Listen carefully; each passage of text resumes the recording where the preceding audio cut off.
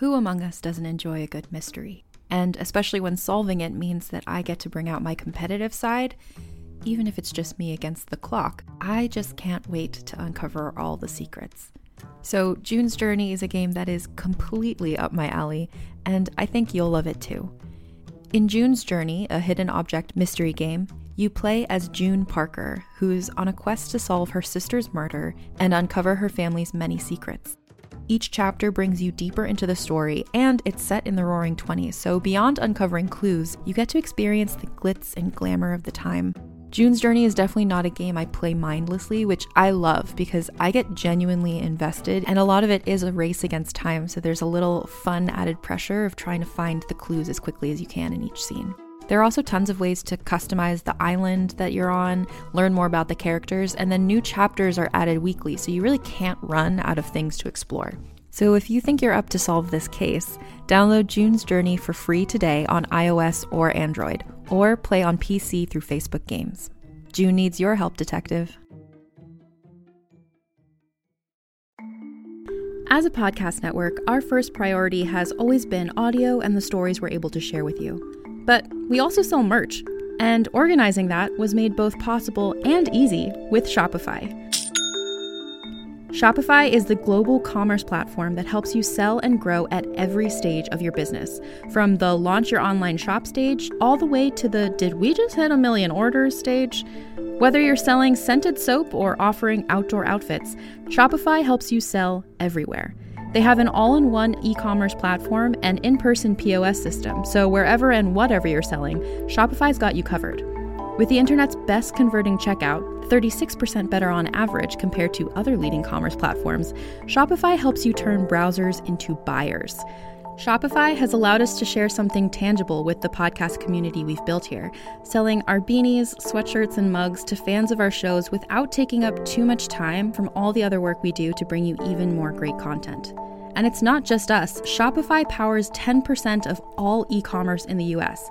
Shopify is also the global force behind Allbirds, Rothy's, and Brooklinen, and millions of other entrepreneurs of every size across 175 countries. Because businesses that grow with Shopify. Sign up for a $1 per month trial period at shopify.com/realm, all lowercase. Go to shopify.com/REALM now to grow your business, no matter what stage you're in. Shopify.com/realm.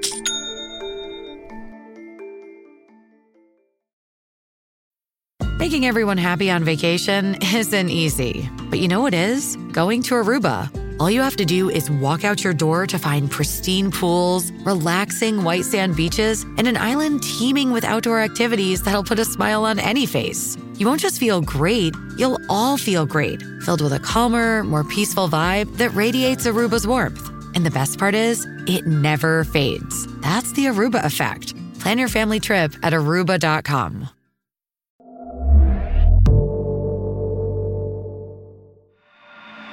Realm presents Tales Beyond Time, Episode 1.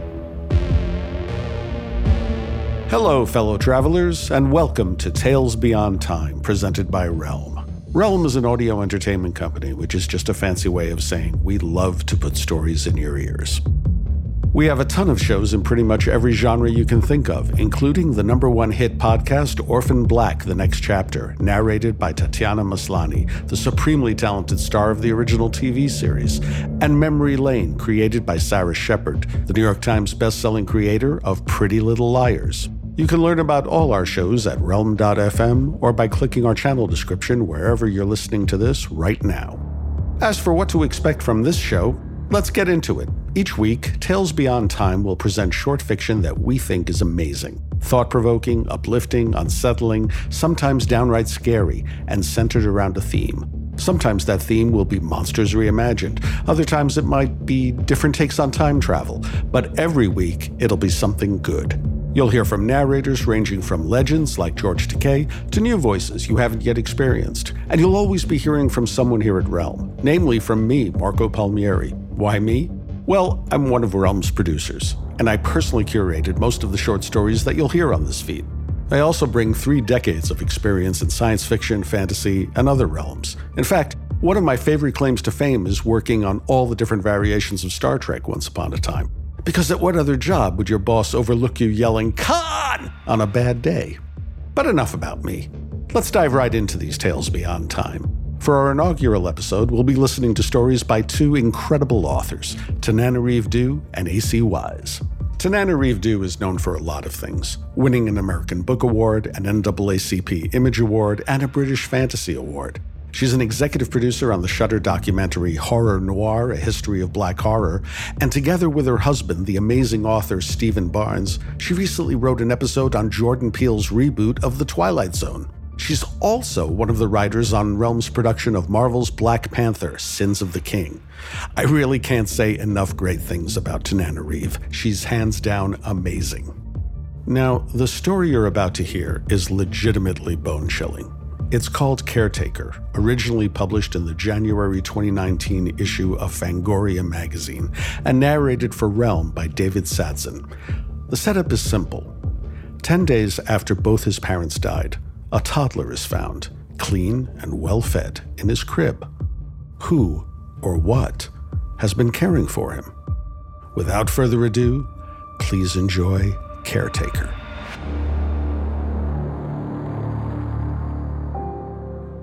Caretaker.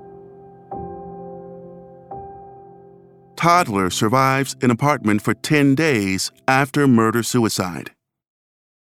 Gracetown, Florida. A Florida toddler, 2-year-old Carson Emery, has been rescued from a Gracetown apartment building after 10 days, apparently left alone after his parents' murder-suicide. Police report that the child was found clean and well-fed in his crib.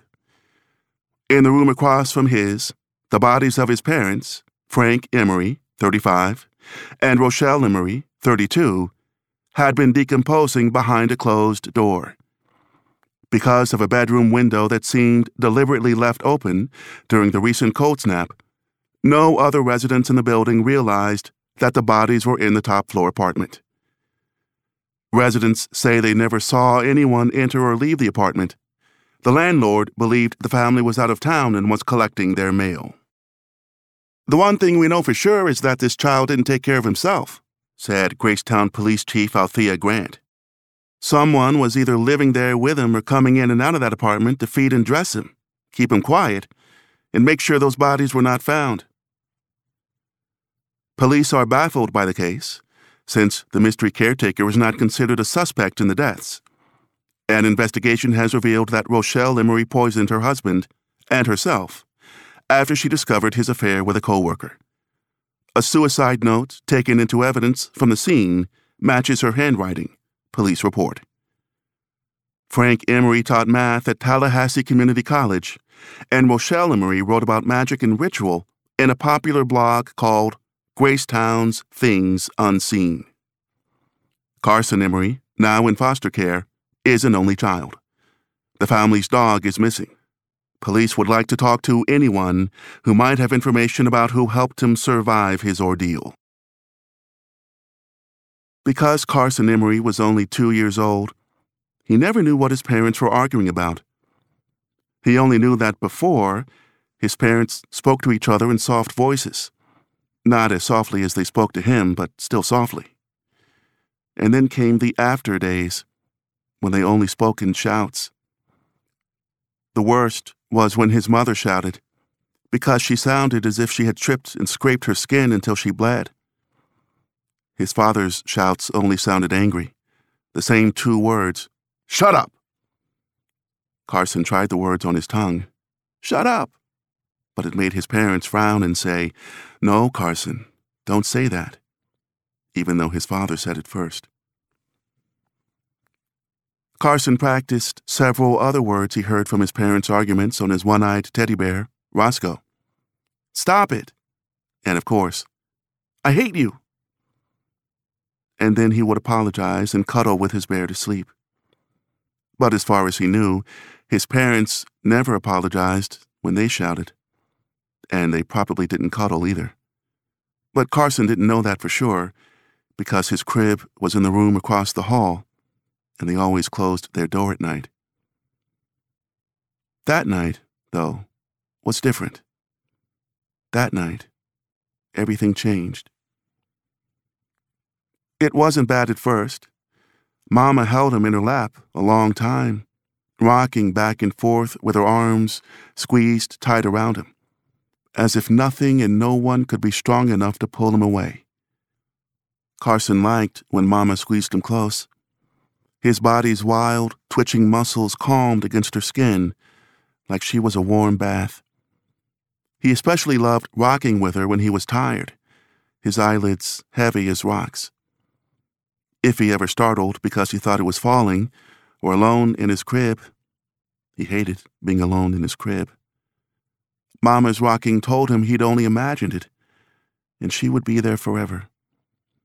Mama wasn't really there forever, but that was how it seemed when she held him that way.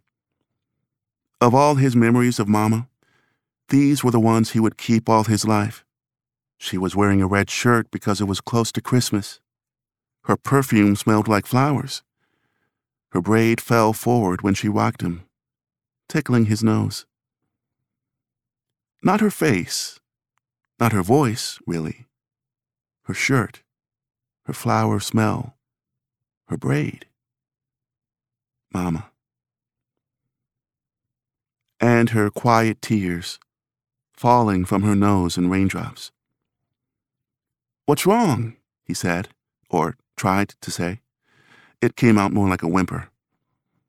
Mama only sighed and rocked and kissed the top of his head. Carson would not remember much about his father from that night. He eventually would lose his memory of his father altogether. But he would always remember his dog, Gray Boy, a ghost-colored gray terrier who often licked Carson's dinner crumbs from his face or sometimes snatched food from his hand.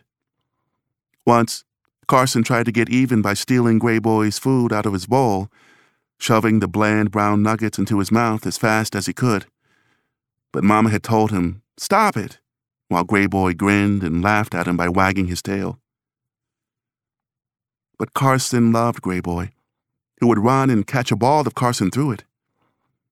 Mama and Daddy got tired of playing fetch, but Gray Boy would run and bring him the ball for hours. Gray Boy was his best friend. Gray Boy slept in Carson's room at night to protect him, Daddy said. Gray Boy had moved into his room the day they brought him home. They told him the story almost every night. But not that night. That night, Mama had left him an extra bottle of milk and bag of goldfish in his crib, patted him on the head, with more tears dripping on him in a rain shower, and walked across the hall to her room to close the door. She didn't even say, "Good night," or, "I love you," although maybe the rocking in the chair had been another way of saying it. Daddy never came to him that night at bedtime. Carson never saw either of them again. In the few seconds between when Mama opened her bedroom door and rushed to shut it again, Carson heard something he hadn't noticed before. Moaning. The voice was as low as a grown man's and as helpless as a child's. Carson wondered whose voice that was and why he hurt so much. And it was Daddy. He was hurt, like the little girl Carson had seen bleeding in the ER, and Mama had said, "Well, at least you're not hurt that bad, huh, Carson?" Even though the bump on his head hurt worse than anything in the world. He wouldn't have had the bump if Daddy hadn't pulled his arm so hard and made him bump his head. And when Mama had said, "How did this happen?" Daddy had told her a lie, saying Carson had been running and tripped. And Carson had started crying because the lie hurt worse than the bump on his head. Mama had looked at him and said, "Honey, we've told you," instead of, "Poor sweet Boo." And Carson had started screaming with rage. And now Daddy was hurting just like he had, maybe even worse. Carson wondered, did I do that to Daddy? If he had, he hadn't tried to. That trip to the ER had been days ago, and Daddy had whispered to him that night, "I'm sorry, little man. That won't ever happen again." That was the first time Carson had seen Daddy cry, when Mama wasn't with him. Carson hadn't thought about Daddy's hard yank again until he heard his soft moaning behind the click of the door. What Mama said was louder than the moaning, so Carson heard her even after the door was closed. "That's what you get, baby. That's what you get, baby." Those didn't feel like the right words. She'd called Daddy baby like she used to, but Mama's voice had sounded wrong, too, as if, just maybe, she were smiling. "Keep on singing. This is my new favorite song," Mama said, although Carson didn't hear any singing or music. Carson almost heard another moan. Carson knew something was wrong in his bones, even if he couldn't understand what. But when a long time went by, 10 seconds to him was a long wait, and he didn't hear Daddy moaning for sure after Mama turned the TV up loud, Carson remembered the second bottle.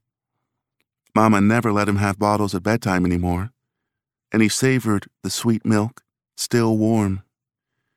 His tummy was already full from dinner, but he settled against his pillow in his favorite bottle-drinking pose and forgot he had ever heard moaning.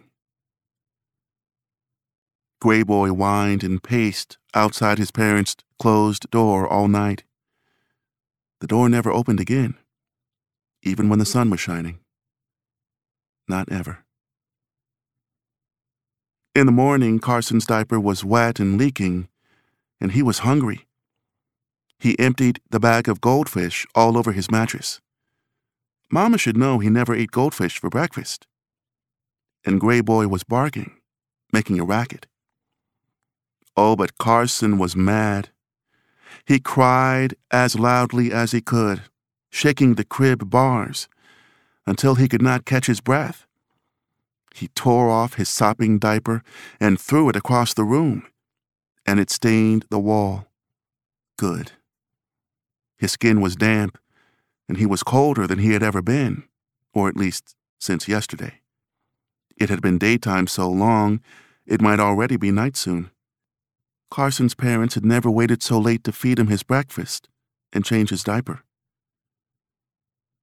When Carson was exhausted from crying, and Gray Boy was finally quiet too, looking sad as he sat in front of his parents' door, Carson decided to go to their room and wake them up. He had been able to climb out of his crib for a long time, although Mama always said, No, Carson, don't do that." But he was ready for a big bed without bars. Daddy had promised him one soon. Escaping the bars was easy, really.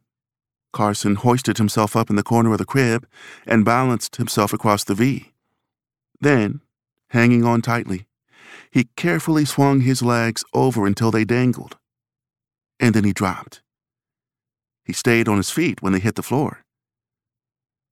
Gray Boy came to him, wagging his tail and licking his face. Gray Boy probably wanted to tell him he wasn't supposed to climb out, but Gray Boy did plenty he wasn't supposed to. Plenty. Carson ran across the hall to the closed door, already practicing the mean words he would say when he saw them. He reached up for the doorknob, and it was locked. Locked! Carson cried and screamed again, but Mama and Daddy would not open the door. For the first time, Carson wasn't just mad. He was scared. In a moment of fear, he almost remembered Daddy's moaning and Mama's wrong words. But mostly he was scared by the icy cold blowing from underneath their door in a sheet, as if the windows were wide open. That definitely wasn't right. Mama often said their rooms were too cold, and she'd thought it would be warmer in Florida. Gray Boy barked again, his nose against the door. Then Gray Boy backed up. Something moved. In the space between the door and the floor, Carson saw a shadow move inside the room. He banged on the door. "Mama!" he yelled. The shadow grew. At first, Carson thought the shadow was 2 legs, but it had spread until it blocked all of the cold air and light from the room, sealing the door on the other side. The shadow didn't look like a person. Carson couldn't tell exactly what it looked like. Then the shadow spilled beneath the door. When Carson played in the park, he liked to pour a bucket of water in the dirt until he made mud he could splash in. And the shadow spilling beneath the door looked like that, like thick mud, although it was too shiny and dark to be mud. When the shadow reached his toes, Carson realized it was ants. So many ants were tangled all over each other that they moved like mud. There were too many ants to count. More ants than he'd imagined in the whole world. Gray Boy barked, but ants don't care about barking. By the time Carson thought about running away, the ants were already climbing up his legs in a pattern like a candy cane. And all of those tiny little ant legs tickled him so much that he stopped crying and started laughing. Soon his legs were so thick with ants that he looked like he was wearing long pants. If Mama could see, she would say, "Oh, my goodness gracious." The ants roamed all over him until Carson was wearing ants in a thick coat up to his neck. A thick, warm coat. He wondered why he hadn't started wearing ants long ago. Gray Boy came to him and barked sharply in Carson's ear. Carson pushed Gray Boy away. Why should Gray Boy be the only one with a warm coat? Carson felt better about everything after he was wearing the ants. Once he was no longer cold, he felt better about being hungry and better about being alone. Just better. And that was only the beginning of Carson's very best time ever. When he walked to the living room, when he was wearing the ants, it felt more like gliding than walking. Sesame Street was already playing on the TV. He didn't know how he hadn't heard Big Bird when he first woke up. And a bowl of his Fruit Loops, his special cereal, was waiting for him on the table in front of the TV with a spoon. Mama only gave him sugar cereals on special days, so he knew Mama couldn't have left it for him. He saw a fly at the edge of his cereal bowl, but it flew away when he swatted it. Carson heard a clanking sound from the kitchen. When he looked up, no one was there, although he'd seen a shadow streak across the wall in the blink of an eye. Gray Boy had seen it too.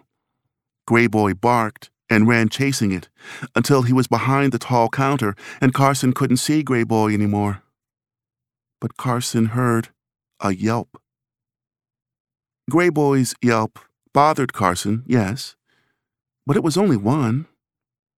And before Carson could wonder about why Gray Boy had made such a sound, the volume on the TV went higher, and Big Bird was dancing, and Carson forgot all about Gray Boy for an hour, maybe 2. For the tiniest moment, Carson almost thought he saw Gray Boy being dragged across the floor behind him on a bed of ants. But when he turned around for a better look, Gray Boy was gone. He almost heard his parents' door open and close again. Carson never saw Gray Boy again either, and he began to notice that Mama's plants were all dying and turning brown, then black, until they were the color of the ants. The ants were eating up everything alive they could find. Everything except Carson.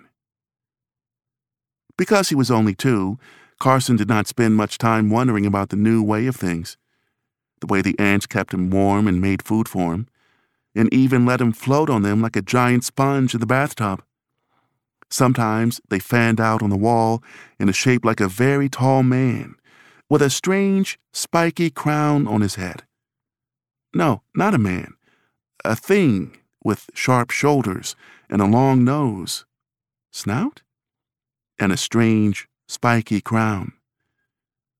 These weren't regular ants. The ants were part of something bigger that might even have a name.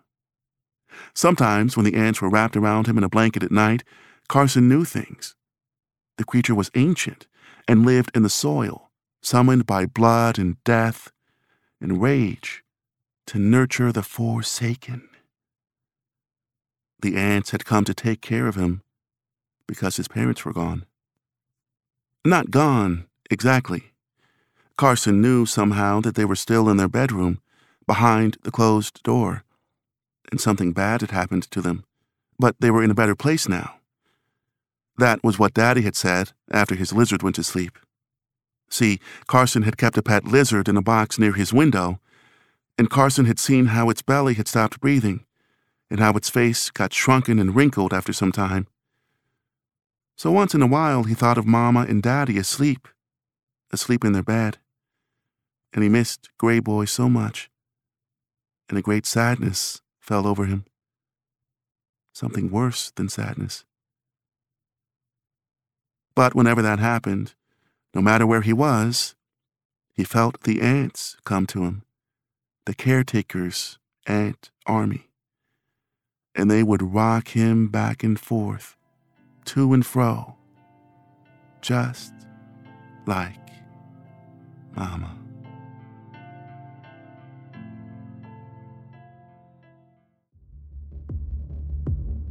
Well, fellow travelers, was that a doozy or was that a doozy? If you feel like you need to turn on all the lights and, I don't know, make a batch of cupcakes and watch Nailed It or something, I wouldn't blame you. But don't, because I have just the thing that'll help. Our second story is, shall we say, a bit more whimsical. Award-winning writer A.C. Wise has created a delightfully fun step-by-step guide to hosting your very own murder mystery party. It's sort of a love letter to haunted house stories, like The House on Haunted Hill, or The Haunting of Hill House, or every other movie or TV show with the words house and haunt in it. A.C. Wise has been a finalist for the Nebula Award, the Sunburst Award, the Lambda Literary Award, and the Aurora Award, and I couldn't be more excited to share some of her stories in audio for the first time anywhere. For your listening pleasure, here's How to Host a Haunted House Murder Mystery Party, originally published in issue 12 of Bourbon Pen and narrated for Realm by Caitlin Kelly. How to Host a Haunted House Murder Mystery Party. Choose your setting. Find a large house with lots of rooms.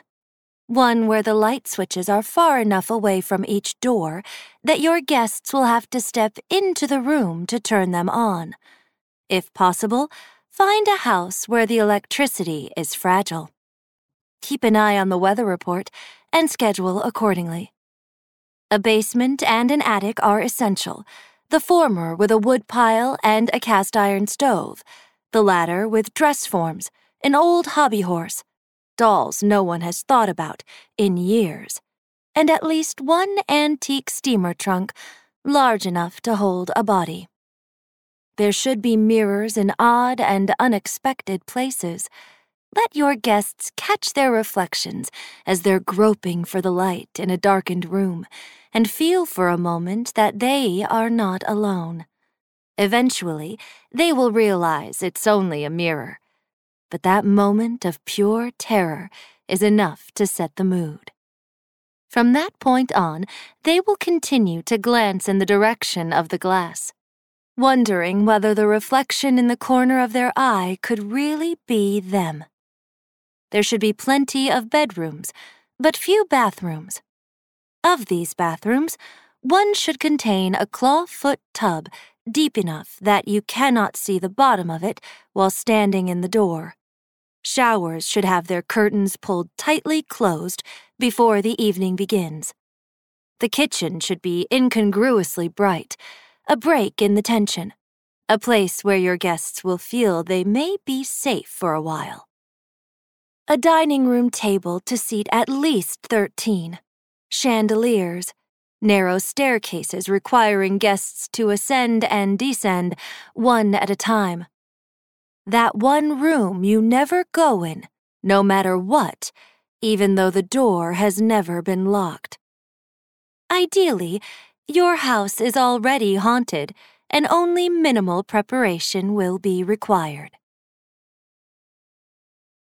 Creating your invitations. Use thick, good quality paper. Consider a scent. Nothing crass like lilac or vanilla. Use something subtle, like wood smoke, reminding your guests of tales told around a campfire, or more obscure still, the scent of old books.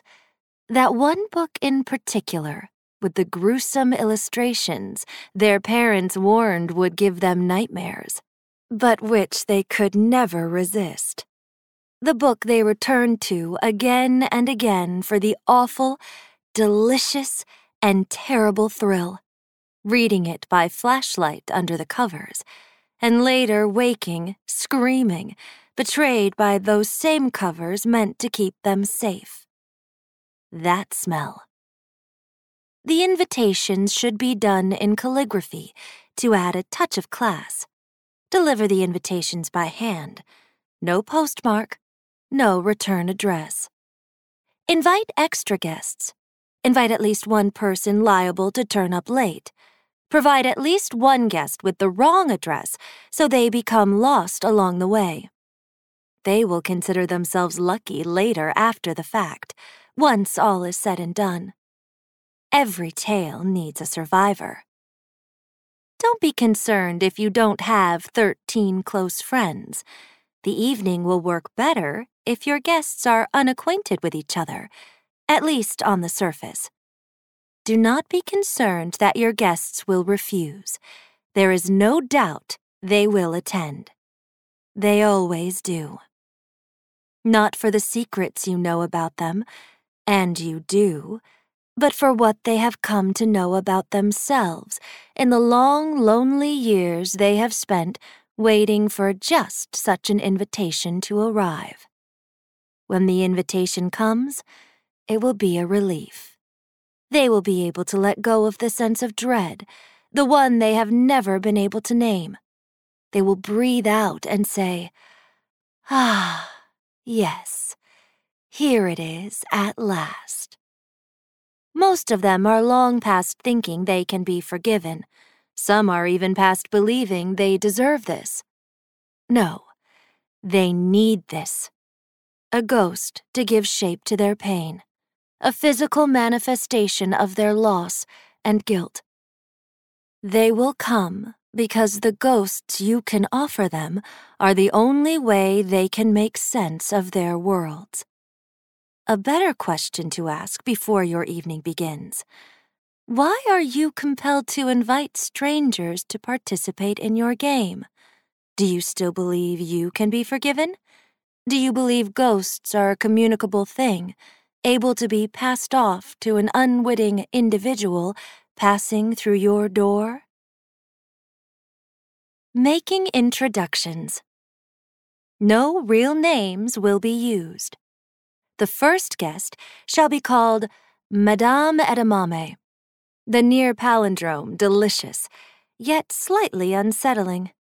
It will show your guests you have a sense of fun. There's no real harm to be had here. Next will be Miss Foster. Not Mrs., not Ms., Miss. It is old-fashioned and infantilizing. It is also cruel. None of this is without intent.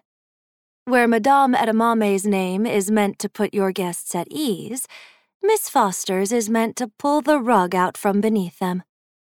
Everything is uncertain here. They are on dangerous ground. Miss Foster has been in and out of homes where she was never entirely welcome her entire life. Always the changeling, never the adopted child. For all intents and purposes, she is still a child, hungry for acceptance and love, desperate to fit in. Did her families hurt her?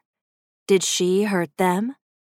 Does she smell faintly of ash and the ghost of old fires? A little mystery in the guests adds to the mystery in the game. Some names will be more common. This is Mr. Evans. Just that. Nothing less, nothing more. There is also Mr. Espadrille, young Mr. Cleves, Mrs. Hanover, Father Crispin, Elizabeth, no last name given, Mr. James, Mr. Otterly, and Captain Frank. There must always be a military officer invited to such affairs, though Captain Frank prefers her given name of Jane. She's put the war behind her after all, even though she will show up to your party wearing every medal she's earned. Don't forget to count yourself. You are a part of the game as well. Cocktails to set the mood. Start with the classics, old fashions, sidecars, Manhattans. These will give the party a timeless air and help disconnect your guests from place and time.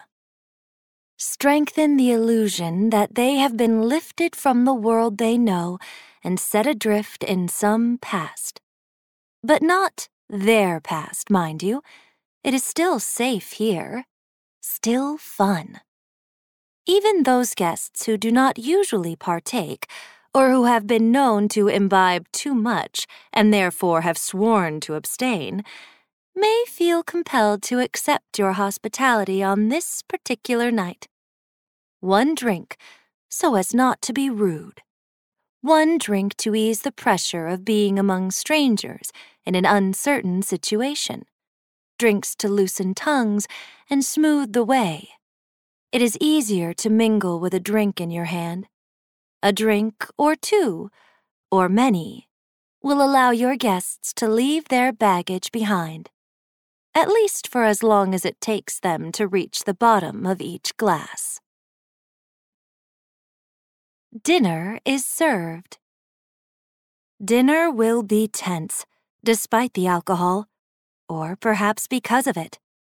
At this point, your guests will begin to question their decision to play along. They have always known they would, yet self-doubt will leave them restless. Do not be concerned. All is going according to plan. There will be wine brought up from cellars the house doesn't have, scotch, whiskey, brandy, and vodka in well-chilled glasses. This is when the first ghost will appear. It will be no more than a flicker of movement at the corner of the eye. Perhaps Mrs. Hanover will be the one to spot it, and her hand will fly to her mouth. Perhaps it will be Mr. James. He will start, jerking his chair back from the table as though pulled by some unseen hand. A fork will be dropped, or a glass may break. If you are especially fortuitous, the power will choose this moment to blink, but it will remain on. Nervous laughter will follow. Dear me, aren't we all so silly here, jumping at shadows? Tisk, tisk. None of your guests will admit to the ghost they've seen, the one they've always known to be waiting for them here. One can only outrun their past for so long. Smile. Get through the meal despite the tightness in all throats, the lack of appetite, the sense of some worse blow about to fall. Everything will be fine. The late arrival, a.k.a. the 13th guest. He's a motorist whose car has broken down. Or perhaps you invited him. Who can be sure? Let's call him Mr. Perkins. His name is not important. Now your quota of 13 guests is complete. Rain will drip from the hem of his coat, and his overshoes will leave puddles on your floor. His arrival is heralded by a crash of thunder. Maybe one of the other guests lets out an involuntary gasp. Despite the lingering sense of unease, the other guests, consciously or not, have come to think of your party as their own. There is a proprietary sense. They are survivors thrown together to persevere against all odds.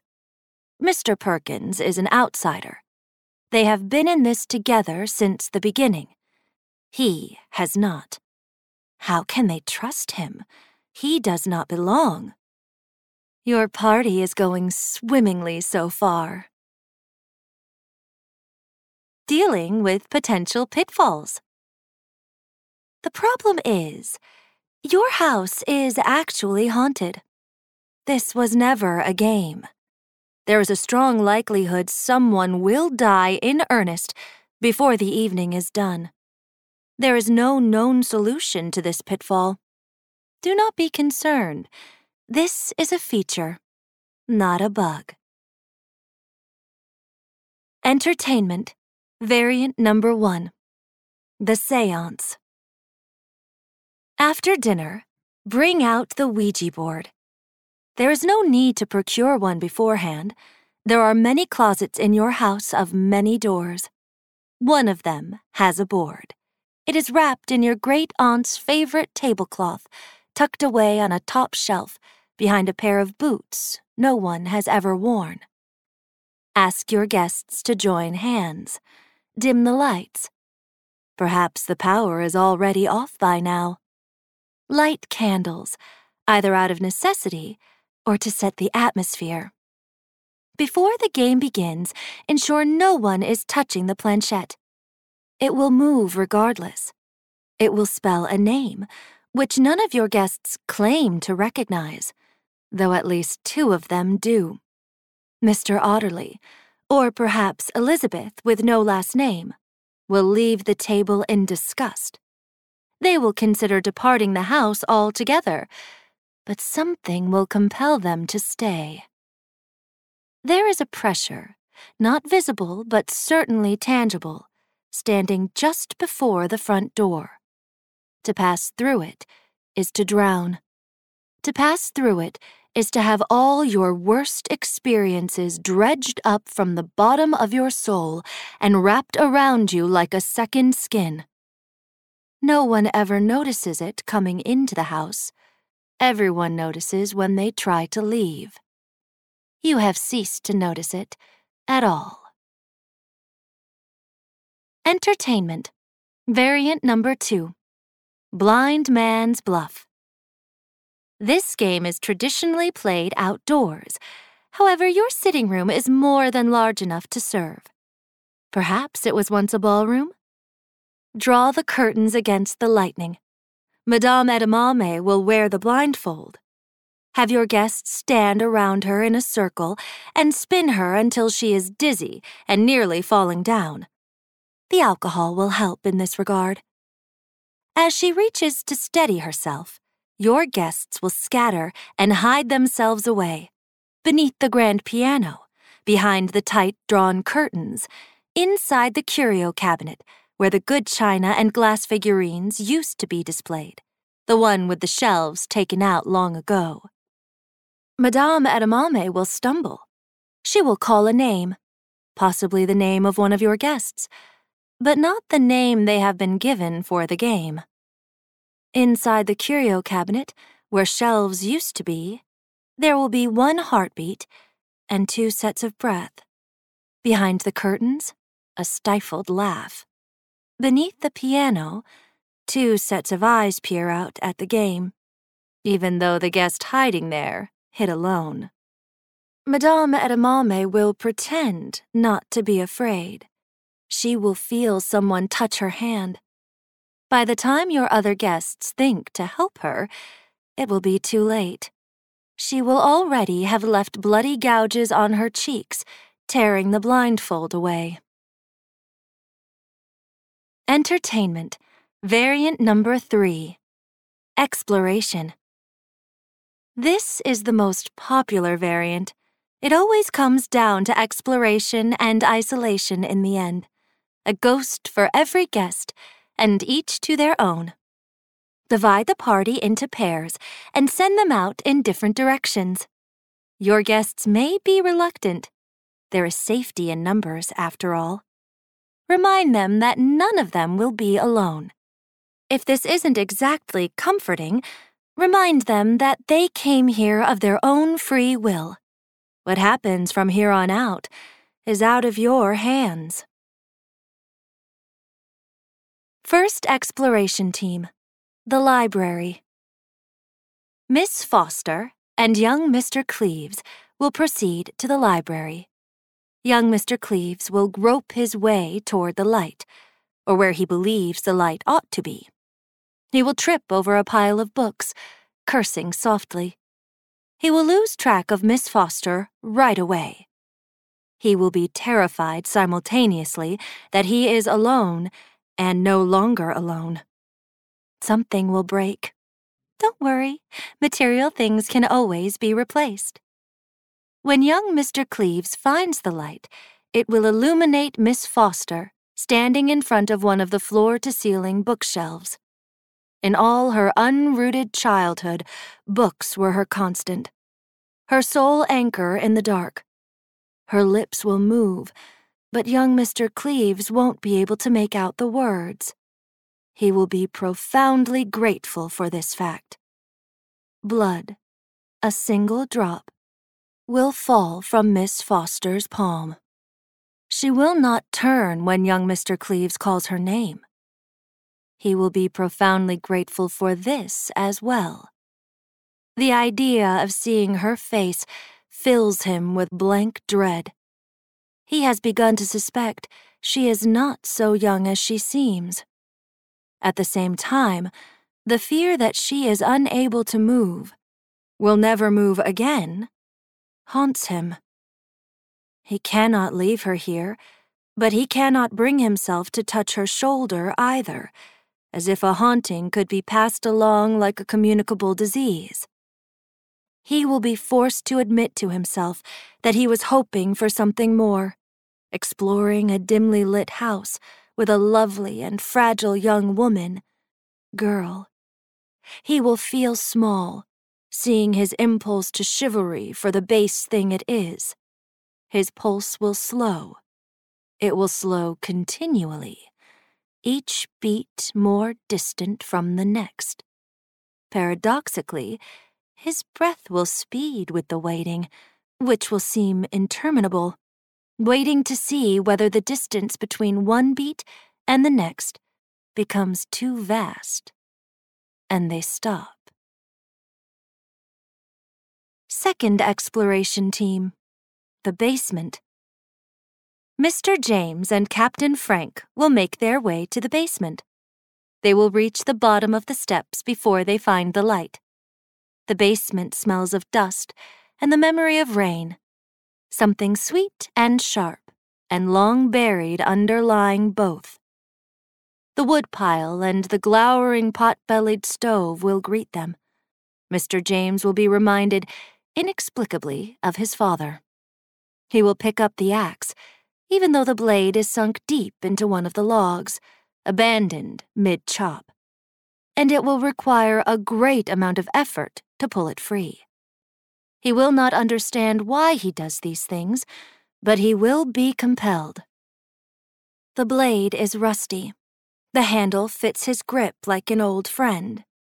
Mr. James will swing the axe just once to test the heft, in his mind, but his arms will ache as though he swung it again and again.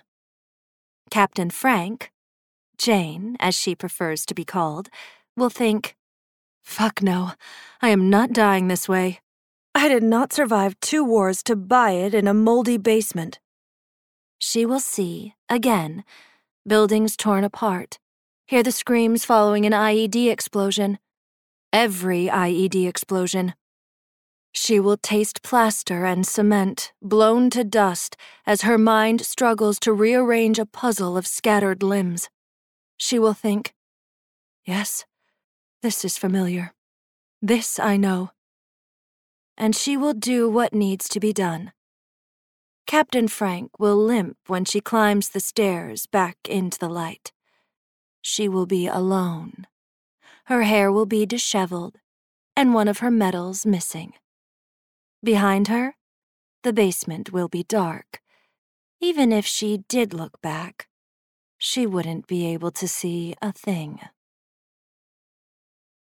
Third exploration team, the garden.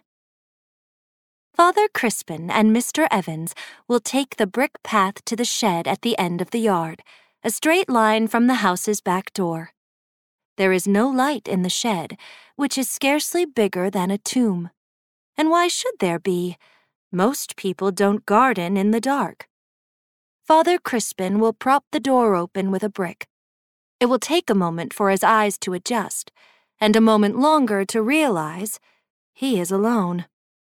Mr. Evans vanished somewhere between the shed and the back door. Or perhaps he has always been alone. Father Crispin will breathe in the scent of turned earth and old clay. Trowels, rakes, and clawed instruments hang from the walls. Bottles of fertilizers and weed killer and rat poison line the shelves. Everything in the shed can be used to kill. Even though he isn't a man of the cloth, not outside of this evening and the role you have assigned him, Father Crispin will whisper a prayer. As he does, he will suddenly remember the monastery where he took his vows, a place he has surely never been.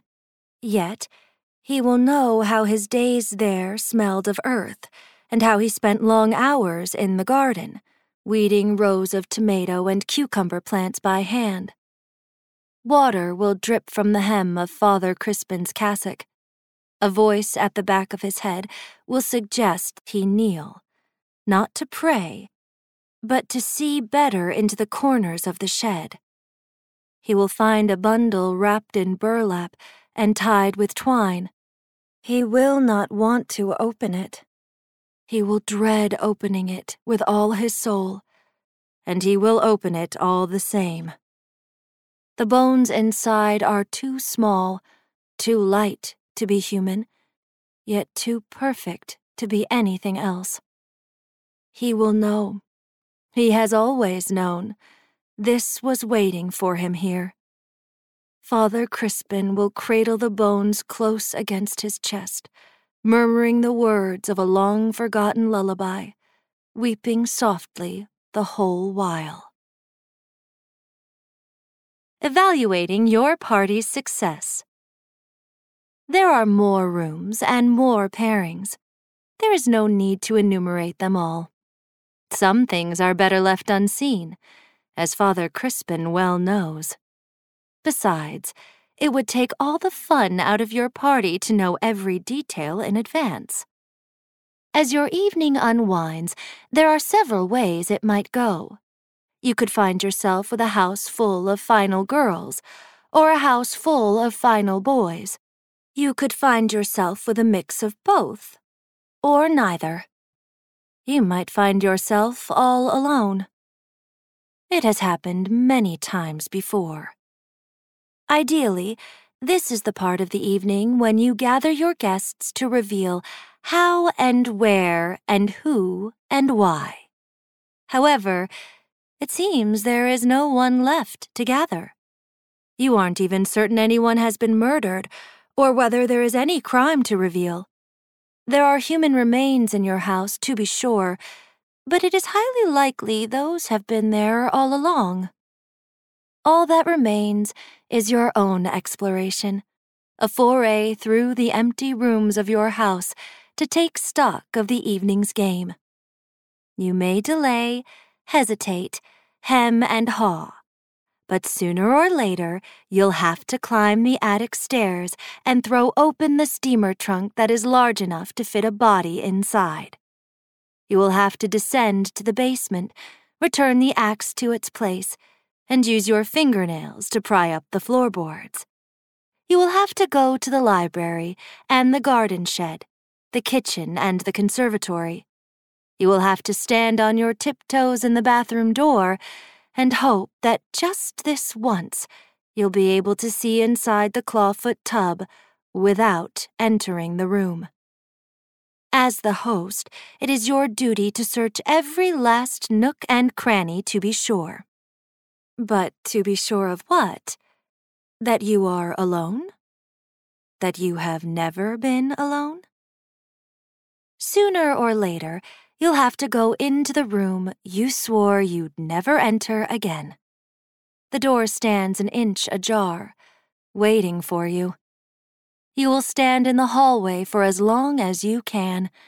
Then you'll grope for the light, and there will be a moment of panic before you remember.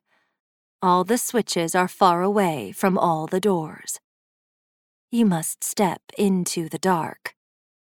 This darkness is physical, like dropping into a pool. It closes over your head, and maybe this time, just this once, you really will drown. Maybe it's better not to reach for the light. If you do, you'll know the faceless thing in the corner isn't just a shadow. You'll know that in the closet, there's a hanged girl. Someone is waiting in the corner, by the crib, by the old hobby horse, by the rocking chair, where no one has sat for years. They were in the room a moment before you. They just left. They must have passed you in the hall, close enough to touch. If you reach for the light now, a hand will reach back for you. Fingers will brush across your skin. But if you wait long enough, if you refuse to act, the decision will be made for you. Your eyes will adjust. The shadows in the corner, in the closet, under the bed, by the chair, will coalesce. You will see, even if your eyes are closed. There are so many ways to host a haunted house murder mystery party, but there is only one way this can end. This room, this house, your life have all the hallmarks of a haunting. You should know by now, you cannot be forgiven. By now, you should need a ghost to make your pain real. But standing paralyzed in the door, counting the space between one heartbeat and the next, you can't help but ask yourself over and over again, what did you do to deserve this?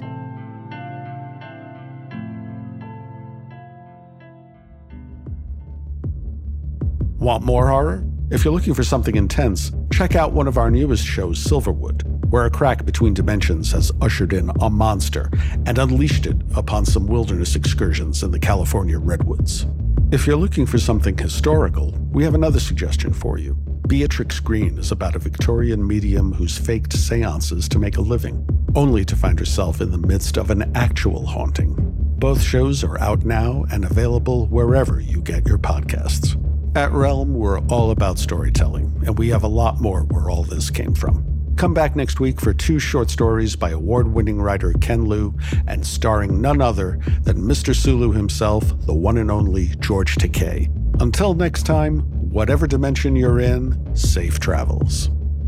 You're listening to Tales Beyond Time, created and produced by Realm, your portal to another world. Listen away.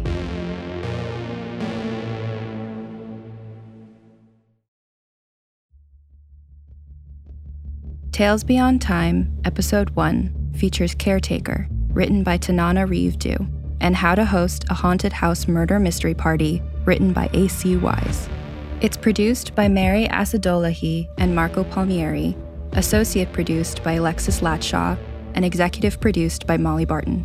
Hosted by Marco Palmieri and performed by David Sadson and Caitlin Kelly. Audio produced by Tie Def Studios. Additional editing by Nicholas Papaleo. Cover art by Kendall Thomas.